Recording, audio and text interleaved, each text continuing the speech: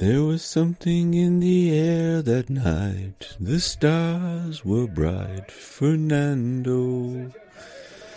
Yeah, that was a bit of a damn squib, really, wasn't it? Incredibly boring race, other than good El Fernando. Good dice with Georgie Boy Russell. Unless your man would have spun it on his first attempt, and then he got him a few corners down the road. And then he walked all over Sainz as well to get himself a podium. But unfortunately, it looks like Red Bull are going to walk this championship, because that was an easy 1-2 for them. We can always live in hope with that statistic that those who win the first race tend not to go on to win the championship.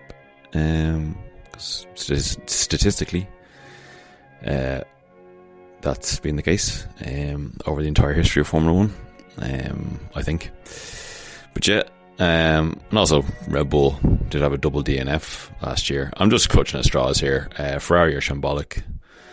Charles out, obviously, with a fucking mechanical problem.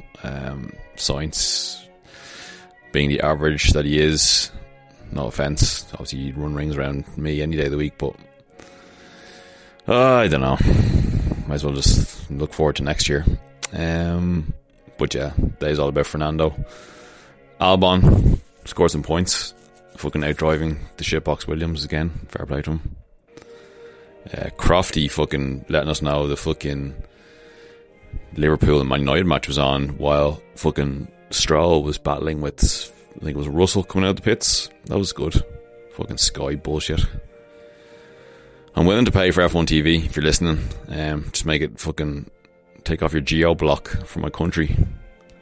Fucking Rupert Murdoch, fucking Bernie Ecclestone bullshit. But yeah, that was a pretty dull race. McLaren having a shitstorm. I'm calling it now. Lando Norris will move to Red Bull next year, because I'd say there's definitely performance clauses in his McLaren contract, and they're going to be triggered because the thing is a shitbox. What else really happened? That was such a dull race. Did Freeze get points in the end? I think he did. Oh no, he didn't, because Albon had finished ahead of Tsunoda, and I'm pretty sure Tsunoda was ahead of De Vries. I'll have to see the top 10 again. Yeah, that was pretty boring. Let's hope for more for the rest of the 2023 season. Just a quick check in there now. Straight off the bat, as you can hear in the background, the podium celebrations are just happening, so I'm just spouting off from the top of my head while the emotions are raw. Can't you hear the emotion in my voice? I'm going to shut up now as Max raises the trophy. Fair play to him. First of many for the 2023 World Champion. Bye.